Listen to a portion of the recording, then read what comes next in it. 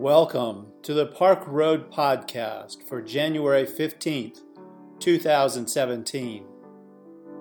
Today's podcast is a sermon given by Amy Jackstein, co-pastor with Russ Dean at Park Road Baptist Church. Her sermon today is entitled, Called to be a Saintly Community.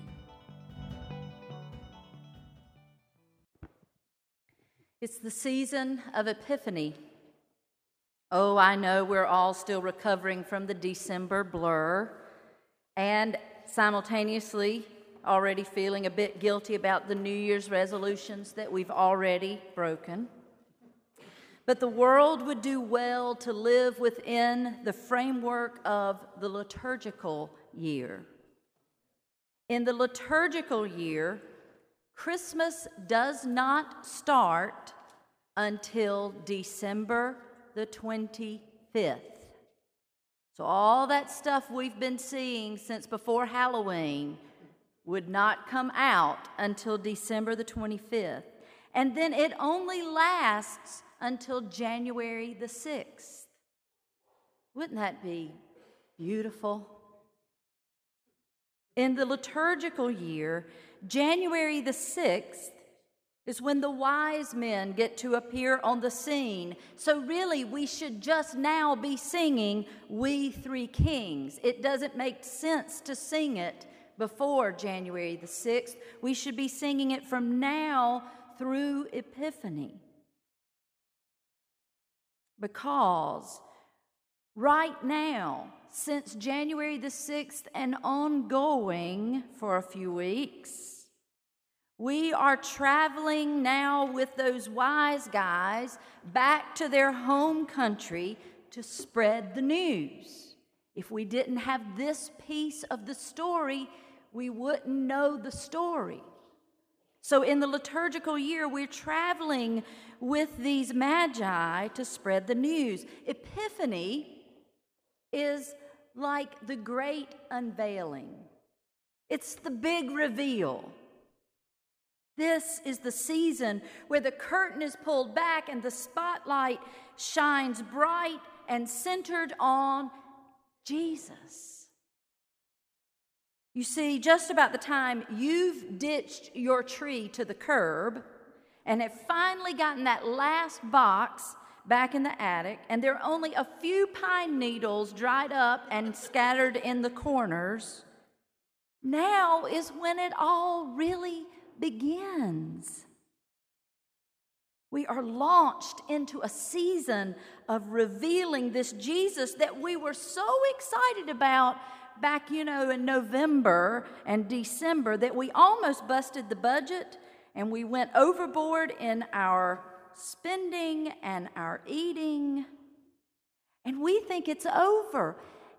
It is only just beginning in the liturgical year. I'm halfway through a 9-month stint with a cohort of ministers. Part of our salary package includes continuing education, and I have chosen this for this 9 months. We meet once a month, 10 of us in Fort Mill. Presbyterian, Methodist, Episcopalian, and Baptist, men and women, all pastors of different sized churches, and we gather to learn from each other, to discuss the church and the world, and then we spend some time in coaching with our facilitator. His name is Mark Tidsworth. Mark will be coming to lead our deacon retreat in February, and we've invited the ministry council to come because I've been so taken with Mark and his ideas about the church. Every session we begin, Mark says this to us: there has never been a better time to be the church. Now hear that how you will. But there has never been a better time to be the church. He usually adds something like, it's exciting, really. He says it with such conviction that I've decided to believe him. There has never been a better time to be the church. I know my colleagues in this cohort, we hear this statement with our ears perked after a long year of political exhaustion. There has never been a better time to be the church. I know my colleagues and I hear this statement after so much bemoaning about the cultural shifts that are negatively impacting church participation. There's never been a better time to be the church.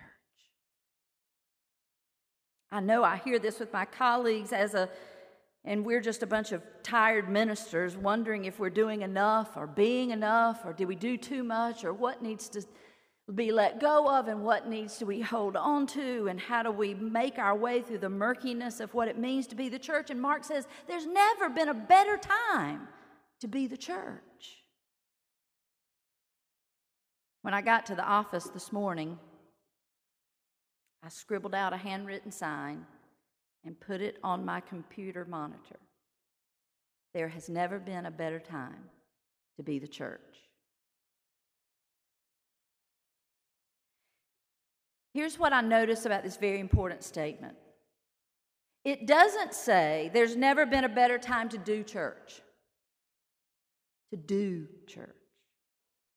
It doesn't say there's never been a better time to go to church. That's hard for me because I want you to always go to church, preferably here. But Mark says there's never been a better time to be the church. And so in this season of the great reveal, we join the Magi in unveiling Jesus Christ to the world.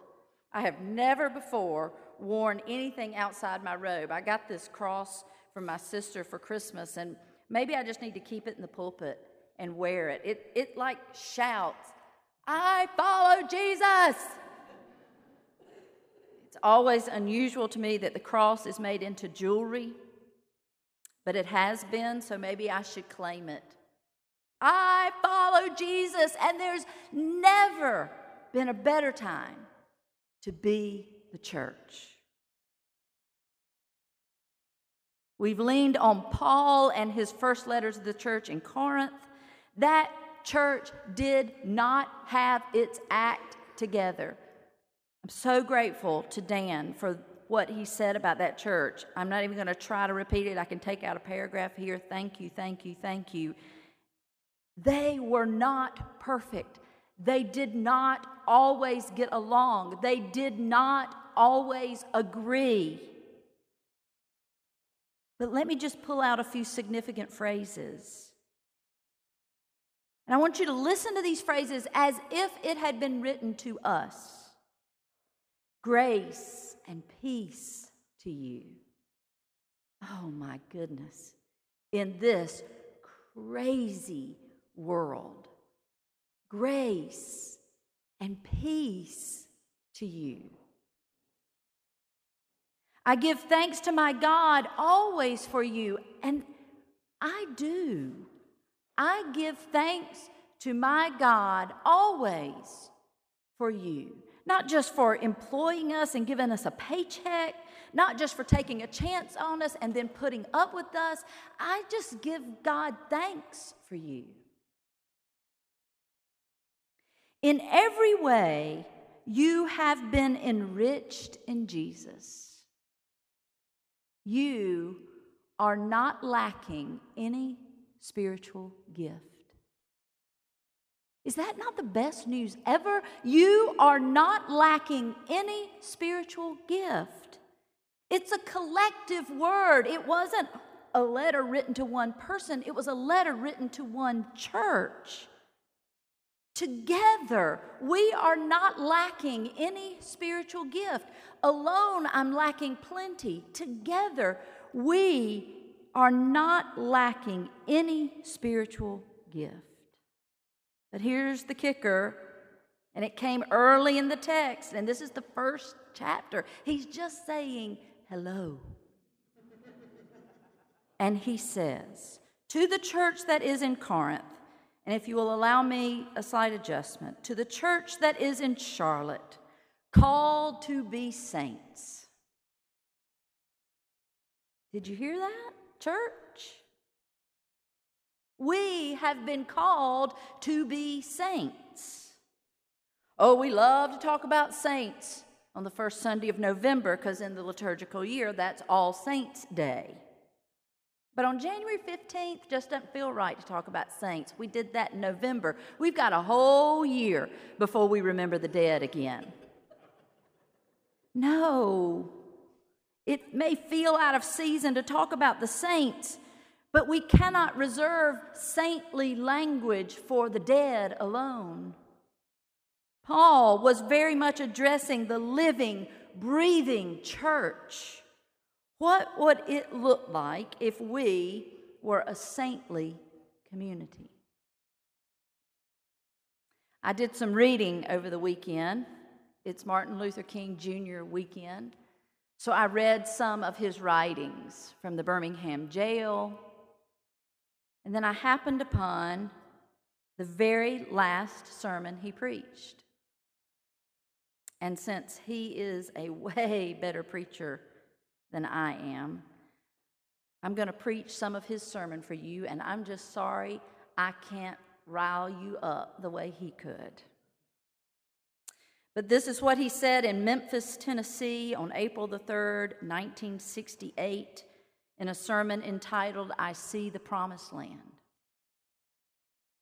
If I were standing at the beginning of time with the possibility of general and panoramic view of the whole human history up to now, and the Almighty said to me, Martin Luther King, which age would you like to live in?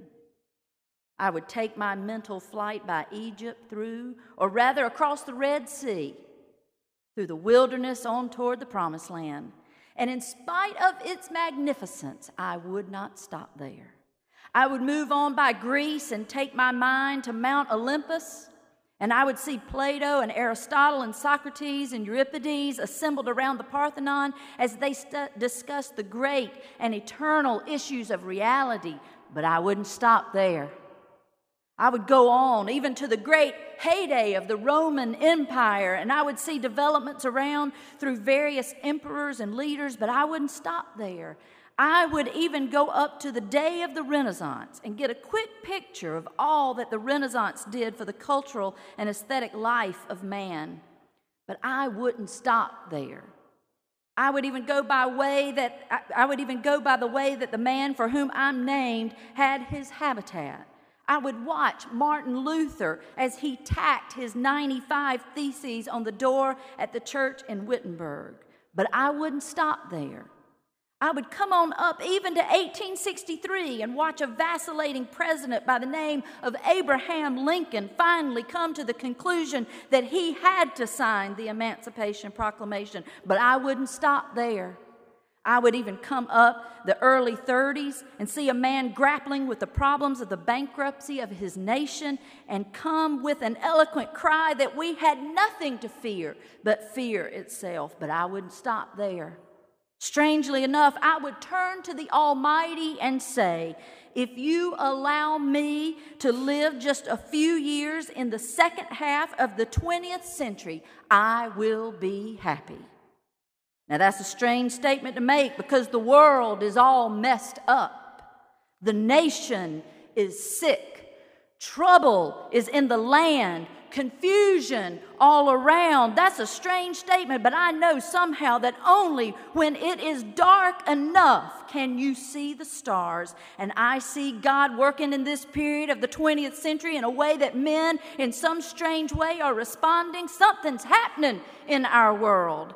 The masses are rising up, and whenever they are assembled today, whether they are in Johannesburg, South Africa, Nairobi, Kenya, Ghana, New York City, Atlanta, Georgia, Jackson, Mississippi, or right here in Memphis, Tennessee, the cry is always the same. We want to be free. And the crowds roared. And then you jump to his last paragraph. Well, I don't know what will happen now.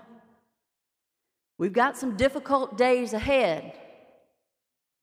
But it doesn't matter to me now, because I've been to the mountaintop. And I don't mind.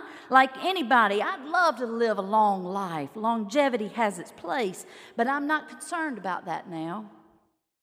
I just want to do God's will. And He's allowed me to go up to the mountain, and I've looked over, and I have seen the promised land. I may not get there with you, but I want you to know tonight that we as a people will get to the promised land, and I'm happy tonight.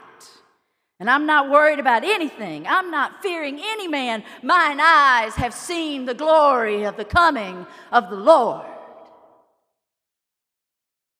And 24 hours later, he was dead.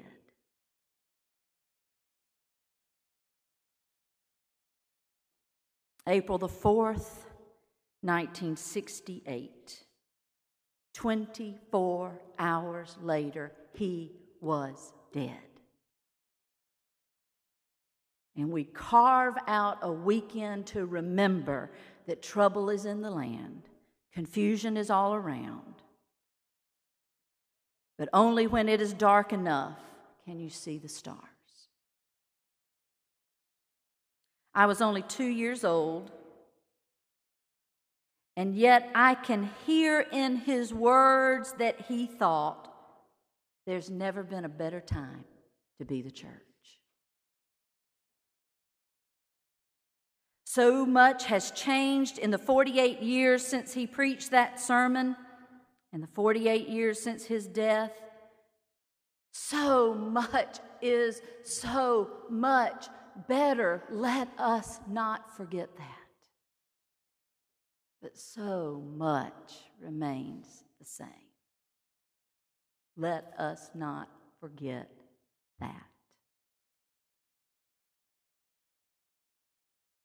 So I've decided to stand here today as a 50-year-old white woman preacher. That would have never happened 48 years ago.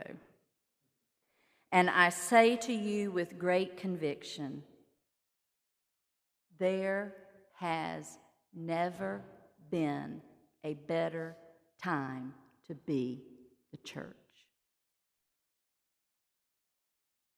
In every way, we have been enriched by the revealing of Jesus to us. Grace has been heaped upon us. Together, we are not lacking in any spiritual gift. We have been called to be saints, and I, for one, think we should act like it. Act like it in the way you conduct yourselves in your business. Act like it around your dinner table. Act like it in what you say and in the things you leave unsaid.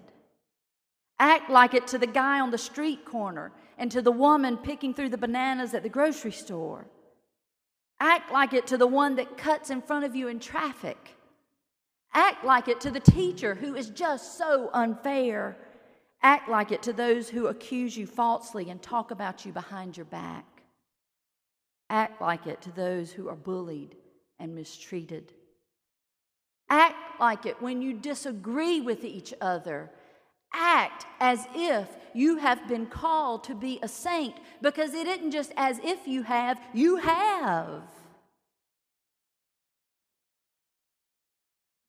You might be thinking, well, there's no way for me to be a saint.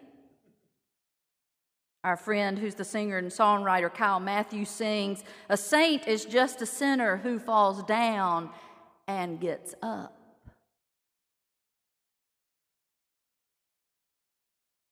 We acted like a saintly community last night when 12 guests spent the night in our youth building. They got 3 meals, a shower, an opportunity to wash their clothes and watch a little TV. They got to sleep on a mattress with clean sheets and blankets and a pillow.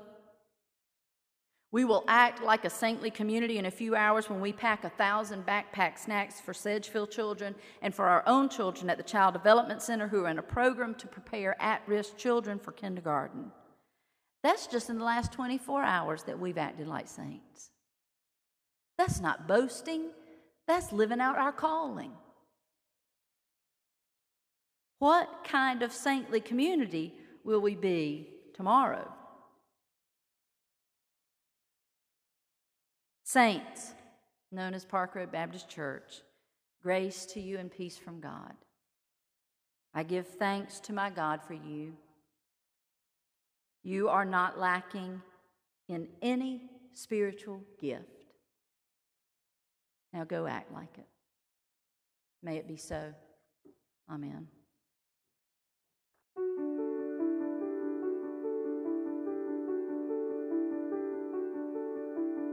We invite you to learn more about Park Road at parkroadbaptist.org. Park Road is a progressive faith community located in Charlotte, North Carolina, encouraging independent thought, community service, social justice, and interfaith understanding. Today's podcast was produced with production help from Hugh Ashcraft, Brian Smith, Bruce White, and Rich Dower. Our theme music was composed by Brandon Michael Williams. Thanks for listening today. Grace and peace to you.